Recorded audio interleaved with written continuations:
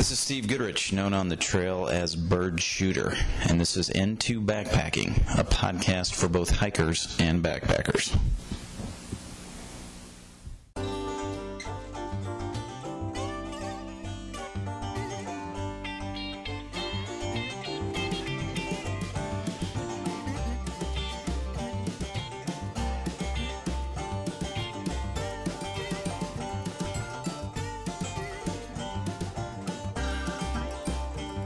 Hey backpackers, Bird Shooter here. And tonight on the show we discuss every hiker's favorite topic, backcountry food. Erin Owens-Mayhew joins the podcast this evening. She is a registered dietary nutritionist and long-distance hiker that offers some tips on how to eat healthy and feast like a king or queen as you explore the backcountry. In the show, Erin provides some tips on meal planning. She offers some suggestions for inexpensive, tasty, and lightweight meals, and tells us some common misconceptions and mistakes that backpackers make. Erin has spent the last 2 years traveling the country, running her meal planning business while embracing the van life. So join us for this interesting conversation on how she made a major pivot in her life and can help you with your next backcountry feast. Here's episode 76.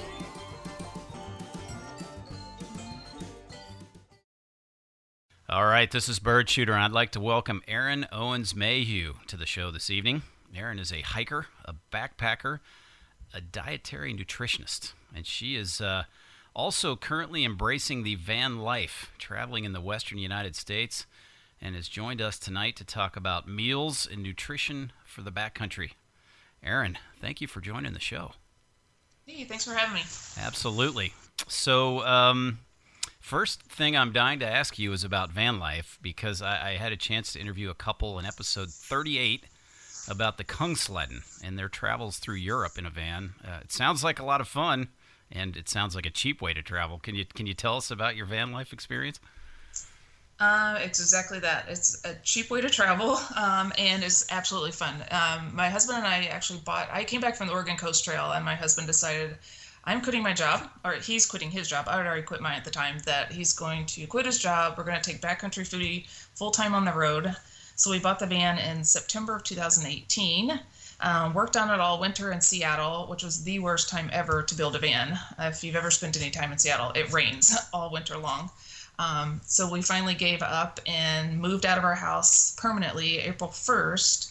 And that's when everything started. So we drove down to my parents' house in Florida, was our very first stop, and we spent 2 months there building it, and we've been going ever since. So we've been a little over a year in it now, full time. Okay. And so, do most people customize the vans, or is that common? I think I saw a picture on one of your social media sites of how you had the whole inside gutted. I mean, is that typically how it's done? For the most part, I would say, for budget reasons, it's extremely expensive to buy one already pre-built.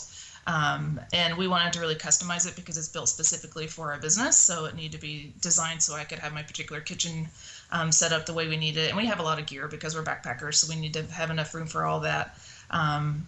So yeah, it was a hard build. It started out as just a shell, just a cargo van, and we built everything in it, and with zero experience. So luckily my husband had a little bit of electrical experience, so he was able to do that. But the rest of it we had learned as we went. Yeah, so is it a modular thing where you can kind of buy little kits to add certain sections to a van, or are you pretty much just building your own from scratch? We built it from scratch. Okay, yeah, interesting. All of the shelving, we used extruded aluminum to build all the shelving and the bed and the kitchen. I mean, it's all from scratch. Yeah, I saw a picture of the inside. I mean, it looked pretty cool. It looked like the bed setup looked very comfortable, actually. So it's a full queen size mattress, memory foam. So it's fantastic. We sleep really well. Yeah, my son's got one of those. He loves it. Now, this is something you're still doing today, is that right? Yes. Well, actually, it's been parked the last almost 7 weeks because of the quarantine. We had been in Colorado in the Rockies, and the campgrounds were closing because of COVID-19. So we decided that we needed to go somewhere safe. So we took our van to my in-laws' house here in Florida, and we've been here for, like I said, about 6 going on 7 weeks now. So we're looking forward to everything opening up and getting back in the van. Oh yeah, it's a big change getting down to Florida. Were you ready for the heat? No. We're not fans of the heat. Yeah. Florida's been pretty loose on their restriction. Well, they're starting to loosen them up, I should say. They were one of the one of the states that was pretty loose earlier on. Are you noticing a lot of people out and about, or is that not the case? Where exactly are you? We're in Central Florida, and actually the village is in a retirement community, Oh, so yeah, there's okay. actually a lot of really active people here. So we've been really good about social distancing, but a lot of people are still outside walking and riding bikes and those kind of things. But yeah, there's zero restaurants. You're not going to the grocery store. We're picking up our groceries at Walmart outside. Those kind of things. Yeah, sure. And so, Florida's hot. Obviously, Colorado, this time of year and in April was probably a lot colder. How do you heat and cool your van? Is it through propane? We actually have a diesel heater that taps right into our diesel tank. And it's amazing. It's the S-Bar heater. I'm so glad we have it because we use it all the time. And it uses very, very little diesel. So we could run it practically 24/7. When we're parked for a week to 2 weeks at a time in the winter, we let it run all the time. Okay. And we don't have to worry about running out of fuel. And then for air conditioning, is it a different system, or how does that work? Opening the door. Old-fashioned, old school. I like it. There's no AC, but we're not fans of the heat, so we tend to not travel to places that are really hot. I got you. Okay, that works. Any highlights from the trip you want to share? Oh my gosh, the fact that we're able to wake up in all these amazing places day after day after day, that we otherwise, had we not left our old life in Seattle, we never would have visited all these places. Yeah. And actually, we, as of yesterday, have decided we're moving to New Mexico, which I never would have considered before this because I didn't know what New Mexico was like, but we absolutely really love it. So we're looking forward to spending some time there and figuring out where home's going to be. Yeah, that's cool. And I'm sure there's times that you break down and get a hotel room, right? Or were you pretty much just doing the van thing the whole time? Oh no, we've never stayed in a hotel. Wow. Okay. Yeah, we've only paid for even a campsite. I think we counted up 3 times. So we've maybe spent $50 on, like living expense, rent, campground fees, those kind of things. We've never stayed in an RV park, never a hotel. So we've lived on public lands in the wilderness the entire year. Well, now that's got to be a lot harder to do when you get back east. Is that accurate, or? Yes, it takes a little bit more investigating places to find, but we actually, when we were on the East Coast last year, we traveled so much that it wasn't as hard finding a place for an extended time. Okay. We'd only be there for a night and keep moving on, whereas on the West Coast, we found that we were staying in places for a week to 2 weeks at a time. So, and those spots are more available than they are on the East Coast. Okay, sure. And so how long do you expect to continue the van life? It sounds like you're kind of digging it right now. Oh, we love it. We're actually doing the next phase of our business. So we're looking at selling and producing our food, or producing and selling rather our food. So in order for that to happen, we still have to keep our living expenses extremely low. So we're going to stay in the van to get that up and running, and we just love it. So we're not really ready to settle down into a house right now. So we don't have an end point right now. I would expect at least another year, but who knows? It could be 2, it could be 3. We don't really know. Okay. Which is kind of the nice thing about van life. We literally live day to day. Yeah, for those that might be a little freaked out about just kind of pulling off the road and parking somewhere to camp for the night, you have any spooky stories to share, or any advice just for security? We had actually had to ask my husband this because it's been actually pretty low key. We had 2 instances. One early on was we'd parked on the side of a grocery store and somebody was rattling the handle trying to get in. Really? And that was really early on, so we were really creeped out and we were like, we need a baseball bat, and we didn't have one. Yeah. But ever since, our dog is actually a really good guard dog, so anytime there's a noise outside, she barks really loudly. So she's kind of our alarm system. And then the other time was we pulled into camp. It was relatively late, and that's called an earth roamer. I'm not sure if you're familiar with what kind of vehicle that is. Okay. But they're extremely expensive. You're like a $500,000 kind of RV vehicle kind of thing. Was parked there. We're like, oh, this must be a nice place. It's clean. And then later on, this other car pulls in, and the guy gets out of it and starts yelling and screaming. We didn't know if he was yelling at us or yelling at the other van.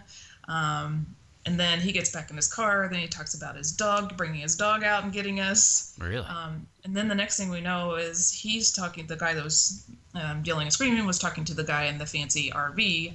And we think it was actually a drug deal because they suddenly started having a conversation over to the side, and then it got really quiet. And then he jumped in his car and left again. So like, what just happened? Wow. This is so bizarre. So we immediately also just jumped back in our van and we're like, we're out of here. We're not Yeah. going to stay and see if this happens again.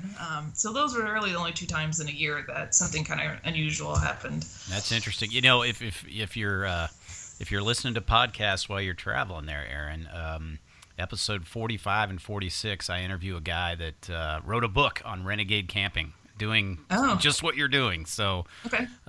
he's got their ebooks, and they might be very interesting to you given your current lifestyle. So highly recommend you check them out.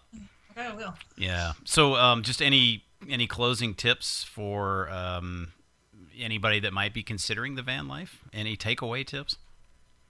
I strongly recommend it. If you're in a position to where you're not happy where you are and you just need a break even, I mean, it's something that it doesn't have to be permanent.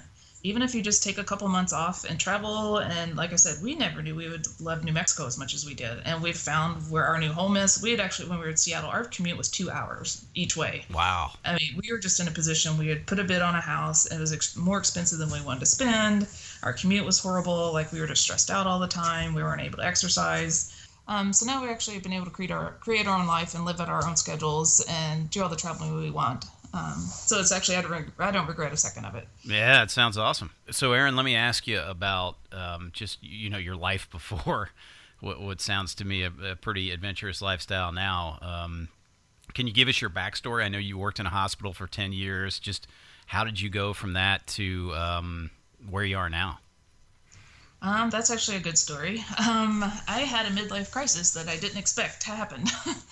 Like I was saying, my commute had gotten to be 2 hours each way. I was working lots of hours. I just was stressed out all the time. And I was reaching 40. This is back in 2016. I was getting ready to turn 40. And I suddenly decided to book a 2-week trip to the Philippines and Bali with a guy I met online on a dating site. Oh, interesting. Which I had never met before. Okay. He was living in the Philippines, so that was really odd for me to do that. And then I custom ordered a luxury SUV and bought it while on vacation visiting my sister in Georgia. Wow. So okay. Where does your sister live in Georgia, just out of curiosity? Savannah. Okay. I'm in Atlanta, so that's why I had to ask. Yeah, so I was on vacation visiting her, and I custom ordered an SUV while I was visiting. So that was bizarre because I don't spend a lot of money. I'm extremely frugal. So those kind of things leading up to it, just being exhausted all the time. I didn't care about my job anymore, which was really unusual for me because I work really hard and love what I do. That I decided I wanted to through hike the PCT and just quit everything and figure out what was going on and what I wanted to do next. And PCT is something I've been wanting to do for years, but I was at the stage like I was 40 and you're supposed to be working on retirement when you're 40. You're supposed to keep a stable job. You're supposed to have a house and all those things. And I did, but I was still miserable. So I left all that behind. Started the PCT, and then preparing for it, being the dietitian, I knew I need to eat well, and I've always been an athlete, so I kind of know how my body reacts to athletics and sports and like eating high energy food so I can keep going. So in researching what typical thru hikers eat, I started panicking because I realized there's no way I'm going to survive on Pop-Tarts and honey buns and ramen noodles and rice and those things. That's just not going to sustain me. So then I had to figure out what am I going to do instead. Well, I can't afford Mountain House for 5 months. That's not feasible. Yeah, they are expensive. Yeah, nor do I want to eat that for 5 months. So that's not feasible. And I'd never made homemade food before. So I started reading about making homemade food. So I started tinkering around with that. And then I just got good at it and started figuring out how I can maximize my nutrition and get all those calories I wanted in without weighing a ton too. So that's kind of where my new method of meal planning just came about, is in preparing for the PCT. It's what I call ultralight meal planning is kind of my thing. Okay. So I maximize the nutrition and the least amount of weight possible in food. So that's kind of how that started. You're teeing me up perfectly to ask you a bunch of questions about food. I'm very curious to ask you about your thru hiking experience on the PCT, because I understand you also spent some time on the AT and the Oregon Coast Trail. So you just want to talk about your thru hiking experience on the PCT first? So PCT, like I said, I started on my 40th birthday, which is really awesome. I started crying immediately when I got there because it was so exciting. And I only made it 375 miles because of a silly shoulder injury. I loved every minute of it, but living in Seattle, I wasn't used to the sunshine in the desert. Right. So I was really nervous about that and how I'd react to that for that many miles. So I had one of the chrome dome, the reflective umbrellas, and I had it essentially zip tied to my shoulder strap. And this is actually where my trail name came from. So I zip tied to my shoulder strap and ended up causing a shoulder injury. They think maybe I'd pinched a nerve in my shoulder somewhere and ended up just tightening up. And then I couldn't carry my backpack anymore. Huh. So the very last day I was on the PCT, I was carrying it like a purse on my right arm. And then I used my tent footprint to wrap my shoulder and my arm against my body as a sling. So I earned the name Sling on my very last day of the trail because of my tent footprint. Okay. And then, do I understand that you at some point made your way over to the AT? Was that at the same year, or did you take a year off before you went to the Appalachian Trail? Right. So then, again, I'd quit my job and all these things, and I also had 450 pounds of food at home that I'd made for the PCT. So I was like, okay, I'm rehabbing my shoulder. There's no way I'm quitting right now. So I went home for several weeks, rehabbed my shoulder, and then jumped on the AT at Harper's Ferry because right about the same time as when the bubble for the AT hikers was coming through. Okay. So I jumped on there at Harper's Ferry and quickly realized that my 20-mile PCT hiker legs were not the same 20-mile AT hiker legs. Yeah, interesting. Because I wasn't used to going up and down. The AT is a lot of up and down. Yes, it is. And a lot of like stair-stepping kind of thing, whereas the PCT is a very gentle grade. So I ended up tearing my quad muscle 500 miles in and having to go home off the AT. Food's still great, still maintaining my weight, eating really well, but I went home because I tore my quad muscle. Okay. And so, do you think I've heard that the AT is physically harder, but the PCT is much more logistically difficult. Would you agree with that statement? Having done pieces? Yeah, I would definitely agree with that. Well, and again, wasn't able to do the entire PCT, but having lived along it in Washington State and Oregon, those things, I think logistically it's definitely harder. In the AT, I was surprised at how hard it was. I wasn't expecting that. Okay. So I pushed a lot harder thinking I was physically ready because I'd been pulling the same mileage on the PCT, and I should have slowed way down. Yeah, but eventually you made your way to the Oregon Coast Trail, which I'm curious about because I really don't know much about it. So just tell us, quickly, this being a backpacking podcast, how that came to be and your experience on the Oregon Coast Trail. So then that was the following year that I decided, okay, I love through hiking, but my husband wasn't going to let me go for 5 months again. So we agreed on a 30-day hike instead. So I chose the Oregon Coast Trail. Actually, I was supposed to do the Colorado Trail, but that was the year there was a forest fire for the last 100 miles of the trail. So I decided like a week before I was supposed to leave for Colorado to do Oregon Coast because I didn't want to get that close to finishing and not be able to finish because of a fire after not finishing the PCT and the AT the year prior. So I ended up doing the Oregon Coast, starting at the northern border, hiking south, and it wasn't exactly what I thought it was going to be. I don't recommend it because it's a lot of road walking, really unsafe road walking. Okay. On Highway 101, so there's a lot of traffic. And then the beach walking, it was extremely boring. I was surprised. I mean, you would go, especially in southern Oregon, it'd be miles and miles and miles of absolutely no one around. So I didn't really enjoy it at all. But I did cold soak the whole thing, so that was an experiment in itself. So I wouldn't do it again, but it was actually a good experience. Wait, when you say cold soak, are you talking food? Yeah, my food. I didn't take a stove. I only ate cold food the entire 30 days. Okay.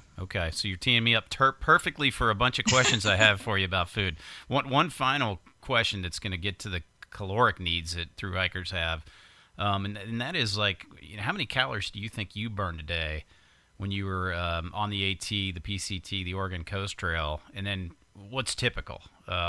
And does it vary between men and women? That was another question I had for you. Yes, it's extremely variable for everyone, even like myself. So the PCT, I dialed it in to where it's about 5,000 calories. The AT, because it was so much harder and I was pulling the miles, was 6,000 calories plus. I mean, there were days I'd eat all my food and would still go into town and eat even more.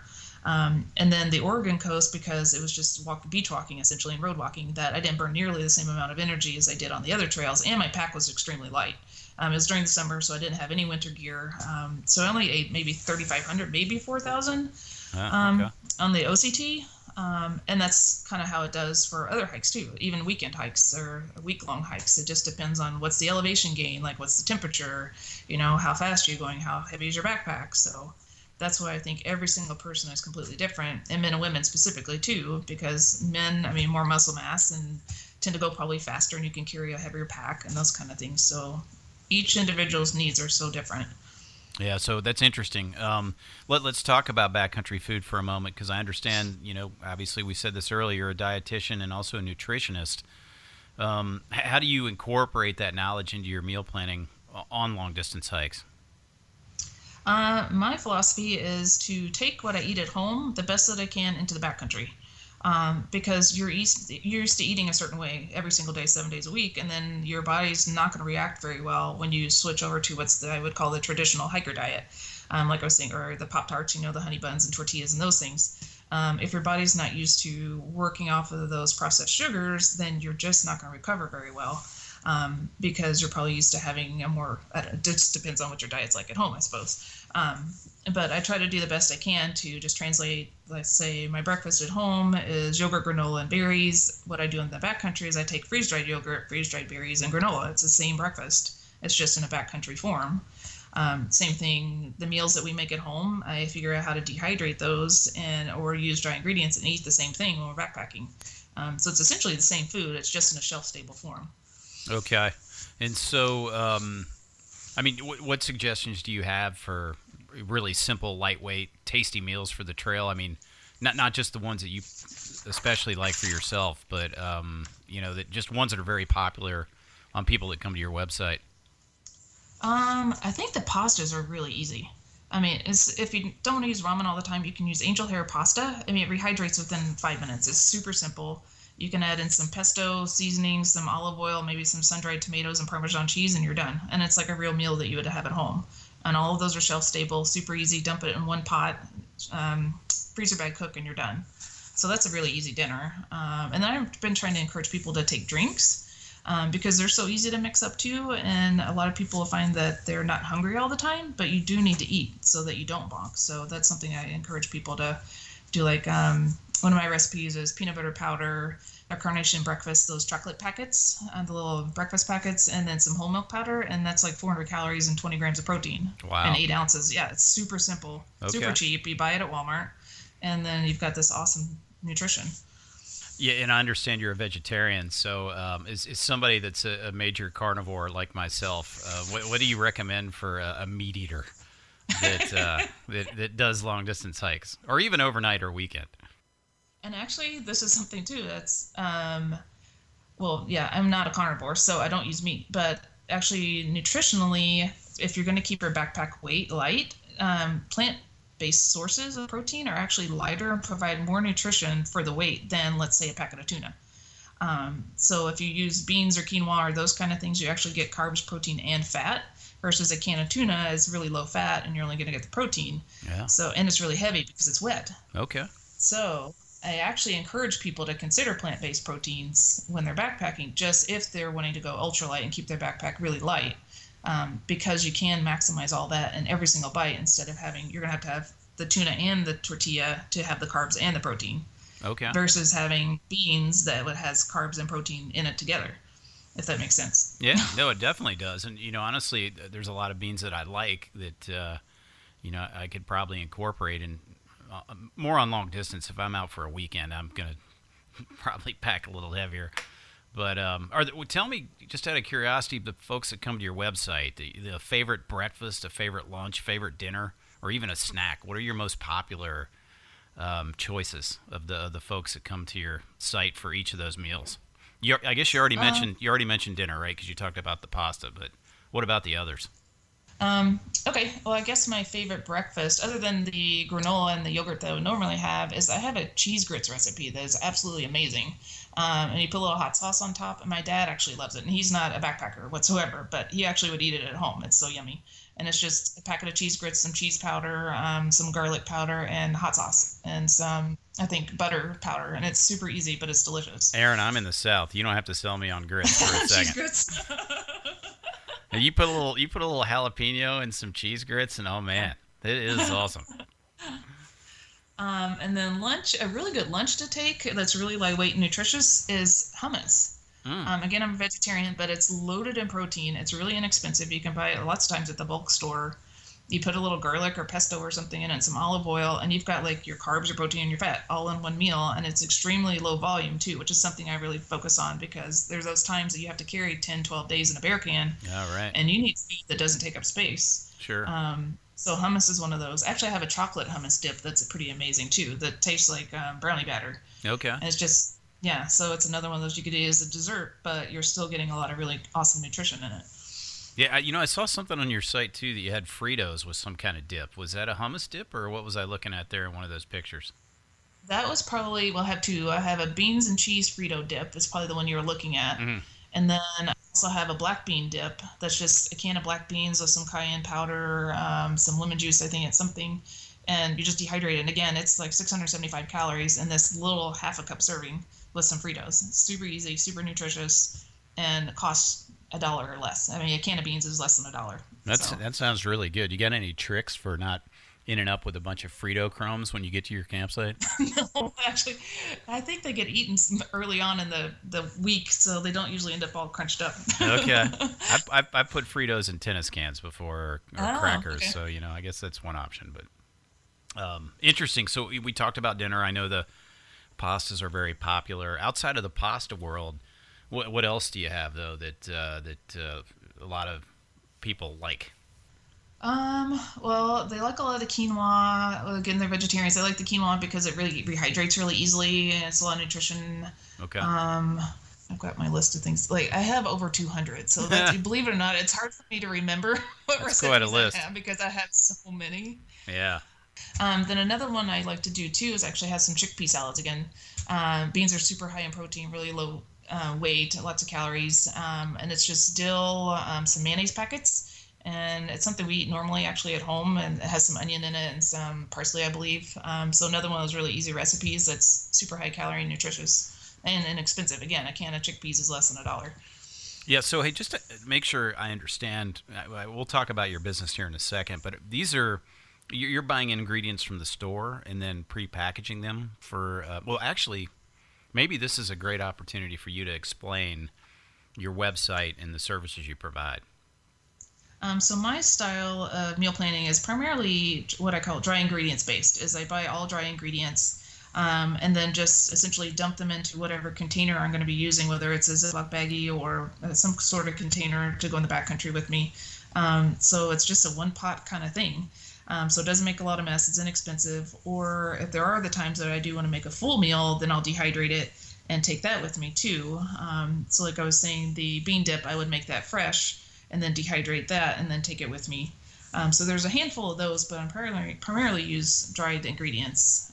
So on our website, essentially, we have the two services. We have 75 recipes, or similar to all these that I've been talking about. So just the 75 recipes, and then the next service is the kind of the premium level, is you get those 75 recipes plus another 100, plus all the meal planning things that I've developed as a dietitian. So I've got, by the time it's all finished, you have 36 meal plans. They're all interactive. So it's a Google Sheet to where you can plug and play, and it automatically tabulates what the calories are, the protein. It does all that for you. It tells you how much your bag's going to weigh. It tells you how much water you need. So that's part of that. And then it also has webinars of all these things that how to dehydrate food, how to know how many calories do you pack, anything you need to know about meal planning. There's webinars. I've got tip sheets. It's essentially an enormous resource that it's kind of this one go-to place to get everything you need to be able to plan your food for backpacking trips. Okay. Do you want to talk about the pricing just so the listeners kind of know how that works? It actually changes all the time. Oh, okay. So we don't like to talk about pricing during wow. the podcast because that sounds like the express lane in Atlanta. So we're actually not. It's currently on sale like today, and it's going off tomorrow. Oh, okay. Better hurry. Oh yeah. So we actually change it a lot, just trying to figure out what the pricing is right now. So I don't know how to answer that the best. Okay. So wait. I understand. Basically, for a fee, it's a flat rate, not a monthly. It's a flat rate. Is that right? Yes, so it's a one-time purchase, and then you have lifetime access. And also, I forgot to mention, in both services, the 75 recipe, we have once a month a web call where people can call in as a group And we just chat about whatever questions you have. So I serve as kind of like the moderator and answer any questions. And then for the premium plan with the meal planning, we actually meet twice a month and do the same thing. So it's an hour long of just kind of all getting together and talking about what our experiences are, what questions you have, and that kind of thing. So you have lifetime access to me twice a month too. So basically what happens is someone will get a recipe and they'll go buy the ingredients with your instructions and essentially have a meal plan that they go and they purchase the goods and follow your instructions to take into the backcountry. Is that did I describe that accurately? Yes, essentially I've done all the work for you except for going to the grocery store. Now, just for the record, for the listeners, and I won't put you on the spot on a price, but the pricing, when I looked at it, was extremely reasonable, right? Very, very reasonable. So I was impressed with that. But you also have don't you have another service where, I'm trying to remember what I saw on there. You had a flat rate. Yes, custom please. Coaching? There you go. Yes, I do offer custom coaching. So if you need a little more personalized attention and help with things, then I can help you if you have like special dietary needs. If you have like bariatric surgery and you're trying to figure out how to eat for your trip because you're so low sugar and low calories, I can help with that. Or if you just don't have time to plan, I love it. So I can plan whatever trip you're going on, whether it's like a 2-week trip or whether it's this huge expedition and you're gone for months. I mean, I really love doing this, so that's something I can do. Or if you just want to spend an hour and chat and figure out kind of troubleshoot what's going on, like for your next 1-week trip, we can talk about something just a little more low-key. So it's kind of an open-ended, just whatever you need help with, I'm here to help. So Aaron, let's talk about something fun here, because I guarantee if I tell you what I take on the trail, you're not going to be impressed. So let's talk healthy versus non-healthy. And, well, first of all, what's the worst thing you can take on the trail for food-wise? Food-wise, you always hear me talking about honey buns and Pop-Tarts. Not good. Because they're just processed food and such high sugar content. So the problem is they're very low protein, really high sugar.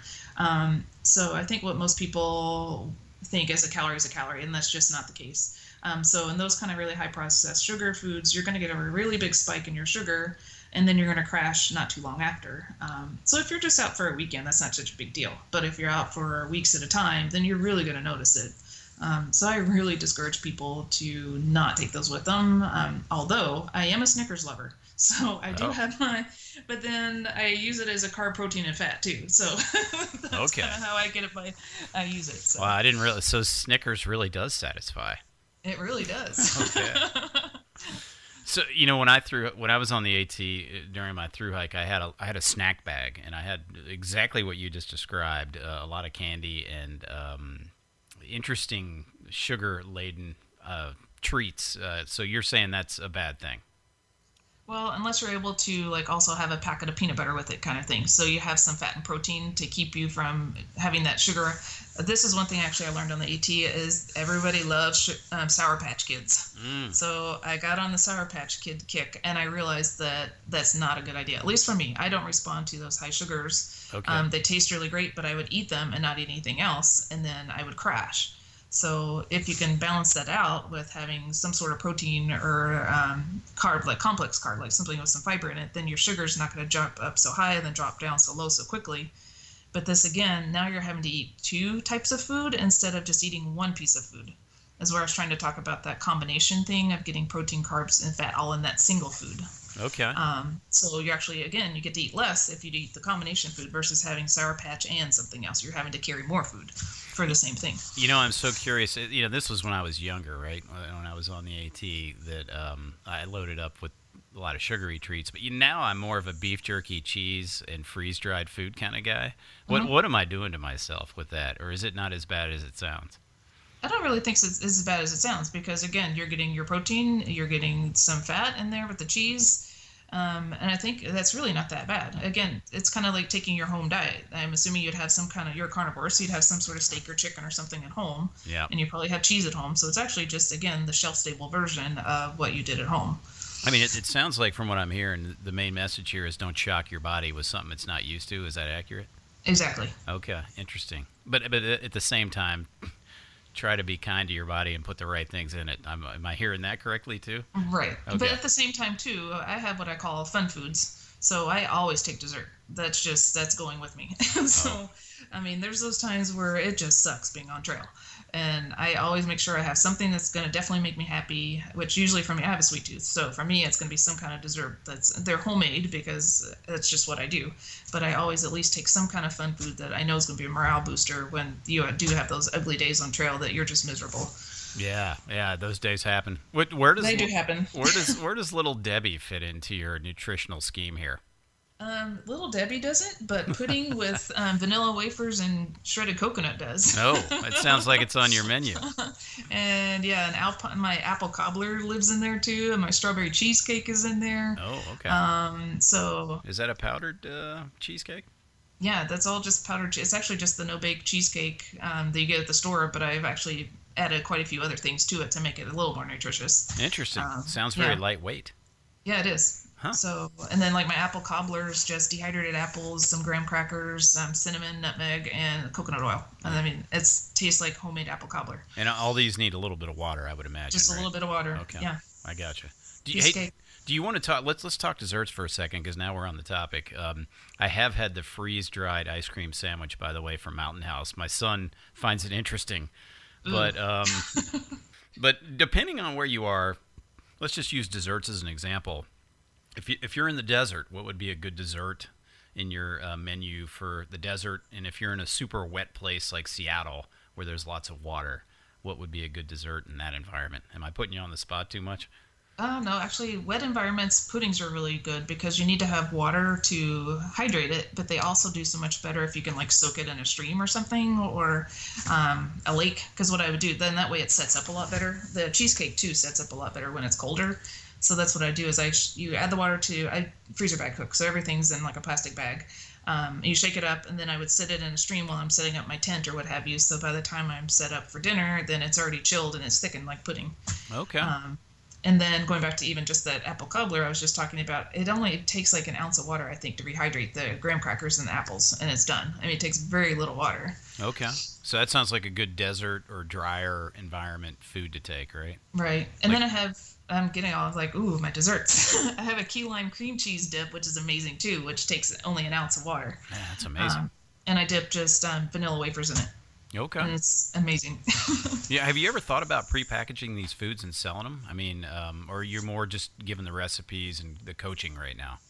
That is actually where we are currently in phase 2 of Backcountry Foodie. We are going in that direction to start producing and selling our food. Okay. So that is where we're going to next. That's part of us going to New Mexico and setting down some roots. We're staying in our van, but we're actually going to start transitioning our business from Washington State to New Mexico, and we found a kitchen. So that's kind of what the next step is hopefully in the next few weeks, once the COVID restrictions are lifted, we're going to start doing that. Yeah, no, that sounds like a great way to go. You know, the other thing that is clear to me, you've got, as you know, having spent some time on long-distance trails like I have, you've got a lot of thru hikers starting out, and they have no idea what kind of food to take other than just loading up on $8 mountain houses or $10, right, which is insanely expensive. So are you looking at maybe doing some kind of thru hiker program? Absolutely, yeah. We're actually, and again, having that experience, like you were saying, I know what it's like to have to pack your boxes and then not liking it later, and then just the logistics of mailing things. So we are going to try and offer a resupply service. So we're hoping to, if everything goes as planned, and then we'll have that all ready to go for next season. Yeah, so just out of curiosity, the people that you work with today, and I was impressed when I checked out I think it was your Instagram account, the number of followers you have. Where do they skew? Do they skew more to the long distance hiker, to the guy or girl that's out for a week? Is it more weekend, overnight people? Like, you know, do you have a sense of that? It's definitely a lot of the thru hikers because they're more concerned about the weight of their food and getting enough calories in. I think it's less of the day hikers, but then there's the other category of people that just want to eat healthy. So they're looking for healthier recipes. But what's interesting is we're split almost 50-50 male-female. So it's been really interesting. I didn't realize how many men would enjoy recipes, but I think it's because of all the gram counting. And all of our recipes provide all the nutrition information and all the weights and grams. Everything's very precise. So I think that's possibly why so many men are really enjoying it. Yeah, that doesn't surprise me actually. Really, we were surprised. Yeah, I mean, it doesn't surprise me there'd be such an even ratio. But I do want to ask you. There are trips where you're out in a very different environment. You're out for one night. You're with a crowd. Maybe you got 4, 6, even 8 people. What do you have any recommendations for something off your menu to serve a big group? That was actually the other question I couldn't answer. I've never made a group meal. Really? I meant to tell you that one. Okay. Yeah, I've never made a group meal, so I didn't have an answer. All right. What about for kids? I guess we talked about a bunch of desserts. Because I have got they're aging, but kids get so excited about dessert on the trail, and you can just stick a marshmallow on a stick and they'd be happy. But anything in your portfolio there that you think would go over well with the younger generation? Well, one of our snacks, which I guess is more of a dessert, is my s'mores trail mix, which is just honey grams, marshmallows, and chocolate chips. And it tastes like, and actually on a hot day they melt together and they actually taste like s'mores that you can eat out of a snack bag. So those are a fun treat for kids. They're not necessarily the most nutritious. But then again, for getting them to eat the foods is using what you'd use at home. Is if you've got mac and cheese or you live at home, you just translate that into a backpacking option, and they're going to have the mac and cheese there on trail. So my daughter loves mac and cheese. You could not go wrong with that one. I have a taco mac and cheese that's pretty awesome. Interesting. That has taco flavored, again, being a vegetarian, has taco flavored texture vegetable protein in it. Some cheddar cheese powder, some taco seasoning. Again, it's another one that's really super simple. Oh, and it has sour cream powder in it too that makes it creamy. Well, I like the way you use powders. I'm intrigued about your menu actually. Let me ask you.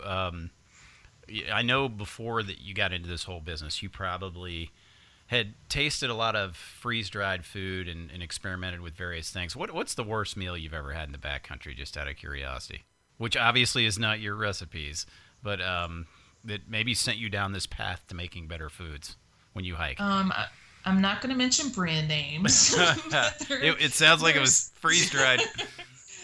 Commercially prepared freeze-dried food. There are a few companies that I just could not tolerate.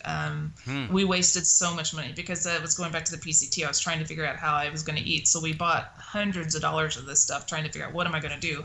And we wasted so much money. So that's when I realized I just need to eat what I normally eat at home. That's what I'm going to enjoy the most. But there was one breakfast homemade of mine that went on the Oregon coast with me. Like I was saying, I cold soaked. And I didn't nail it before I left, and it was a strawberry bulgur breakfast of some sort with some nuts in it, and it was horrible. Cold. It should have been eaten hot, but I didn't have a stove, and it was one of those that I packed like once a week or even more. So every day that came up, I would go into town and throw it away as fast as I could and go and buy like something I could in the grocery store. It was so bad. Yeah, on that topic, what do you think the biggest mistake that backpackers make? And I guess there's two categories of that: long distance backpackers, and then maybe someone that's out for a shorter trip. But what do you think the biggest mistakes that they make are in reference to food, in preparing food and taking it on the trail? I think, well, in preparing wise, I think the biggest, from what I've heard talking to other people, is that it's not flavorful enough. So they don't necessarily know like good recipes to use, or they're just trying to make things at home from scratch. So they're leaving out a lot of spice and herbs and those kind of things that actually make it taste good. So I think that's might be some of it, because you need your food to taste good. I mean, after a long day on the trail, like you're starving. You really want to look forward to what your food is. So nothing's worse than opening up a package of food and then it tastes horrible. So I think that's the number one thing, is the flavor part. You just described me. Just dumping a bunch of hot sauce on it's not going to get it done. I hear you.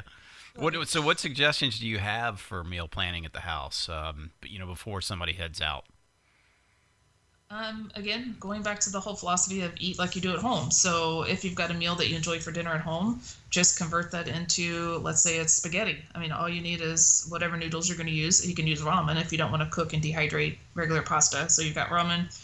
Tomato, again, there's the powders. Tomato powder is just dehydrated tomatoes, and you can make an easy sauce out of it. Put a little bit of oregano or basil or something in, some garlic powder, and a Parmesan cheese packet, and there you got spaghetti. Okay. I mean, it's really that easy. No, it sounds it. So, I mean, obviously there's a lot of different, we kind of hinted on this earlier, there's a lot of different climates, very hot climates, very dry, very cold, very wet, like you were saying in Seattle. How do they dictate what you should take and eat? So for hot climates, it's more not so much like what I guess calories or those kind of things. It's more of the replacing the sodium that you've lost in your sweat. So that's one of the bigger things is if you're going to be in a really hot climate, you're sweating really bad, you need to just eat salty foods. You don't need to take electrolyte tablets. I get that question all the time. I mean, it's really not that necessary. As long as you have a little bit of salt in your food, then you're going to make up the difference. But at altitude or in cold climates, then that's another story.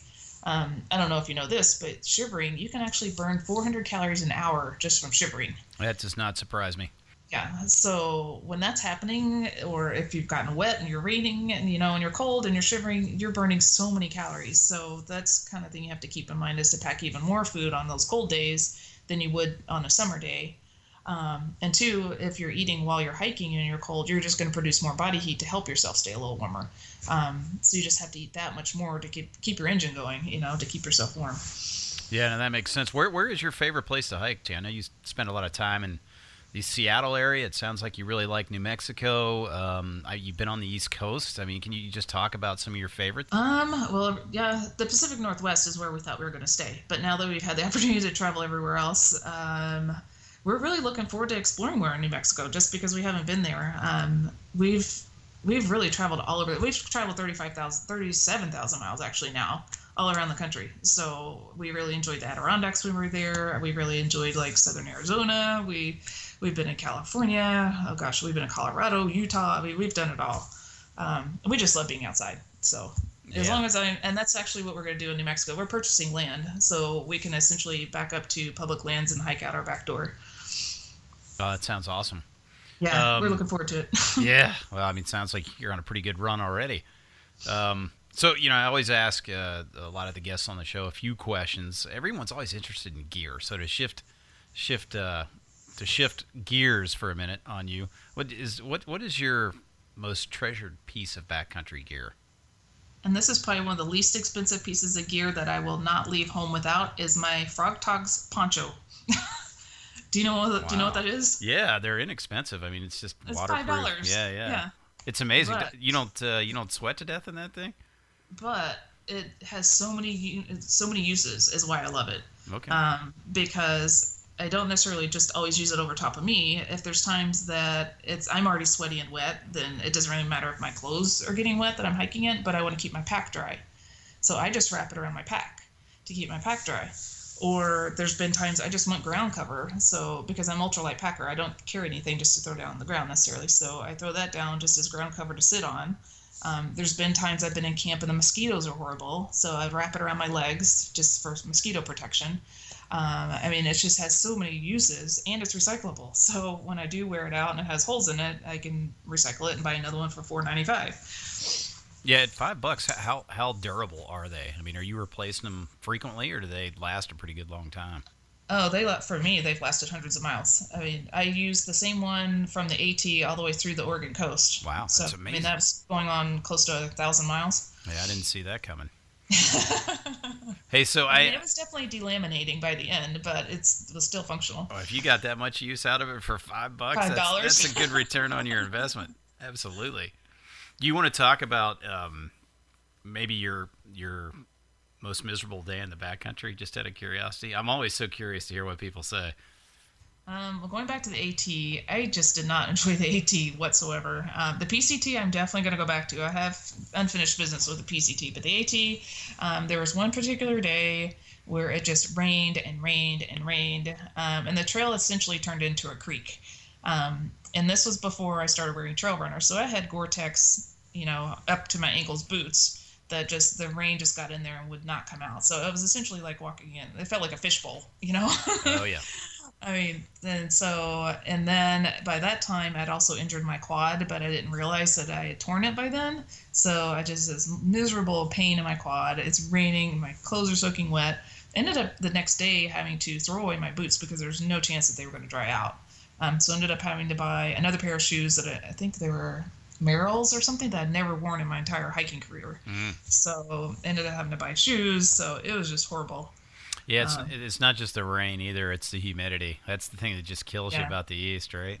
Right. Of course, you're from, you spent time in Seattle. You're familiar with the wetness, but it doesn't make it any better.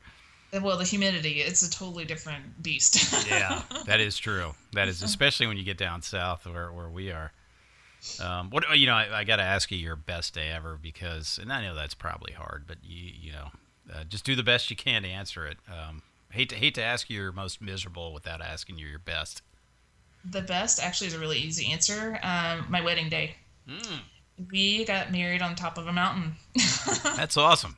We backpacked in, I guess it was getting close to 4 miles, 7 miles round trip. So we backed in with all of our, like my dress on my back. He had a suit on his back and a backpack. And our photographer was 6 months pregnant at the time. Wow. So her fiance, now husband, carried all of her gear in. And then my best friend was our officiant. So she hiked in with us, and that's all that was there. And we hiked to one of our favorite places, actually Yellow Aster Butte.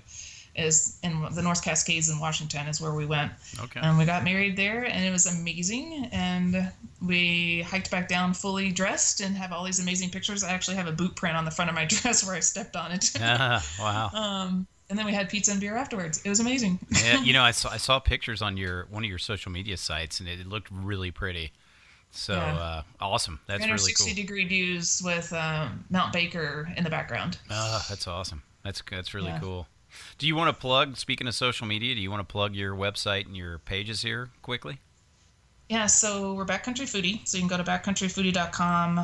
And we're also Backcountry Foodie on Facebook and Backcountry Foodie on Instagram. Okay.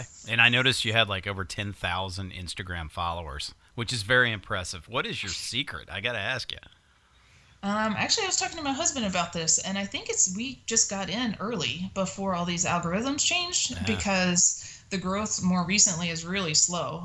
So I think we got in early, so it was easier for people to see our work and our content because I'm on there every single day, multiple times a day.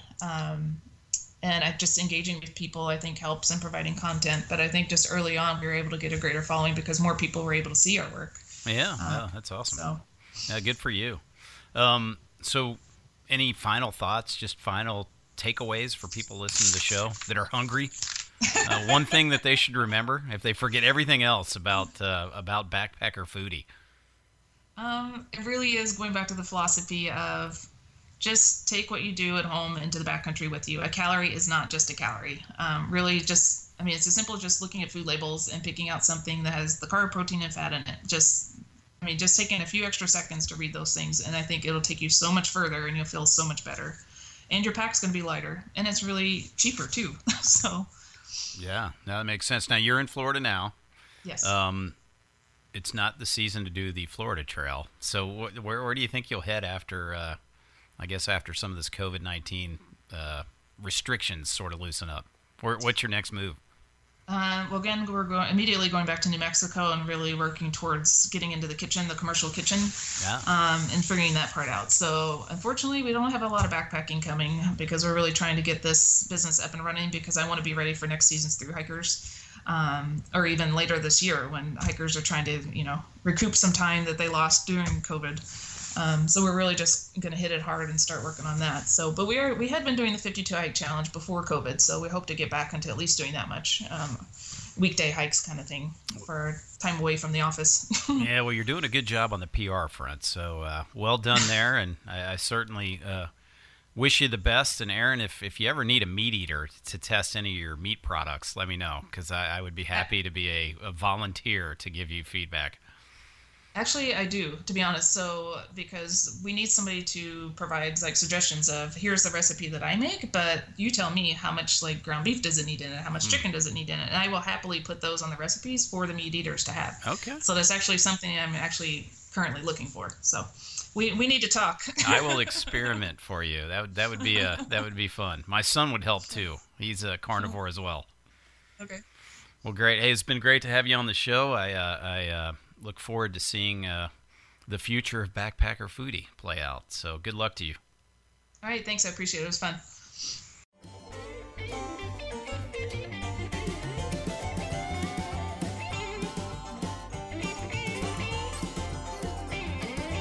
Thank you for listening to the Into Backpacking podcast. This is your host, Bird Shooter, wishing you the best for your travels on the trail. To subscribe to this show, visit iTunes, Stitcher, Google Play, or your favorite podcast app, and give us a thumbs up or a positive comment while you're there. You can also download shows directly from intobackpacking.com. Just click the podcast tab on the main menu. Music for this show is provided by Jairus under a Creative Commons license and is titled Hillbilly Anarchy. This show is a production of Into Backpacking and is copyrighted by Into Ventures, Inc. For more information on this podcast or to provide feedback or comments on this or future shows, please visit us at intobackpacking.com. That's the letter N, the number 2, backpacking.com.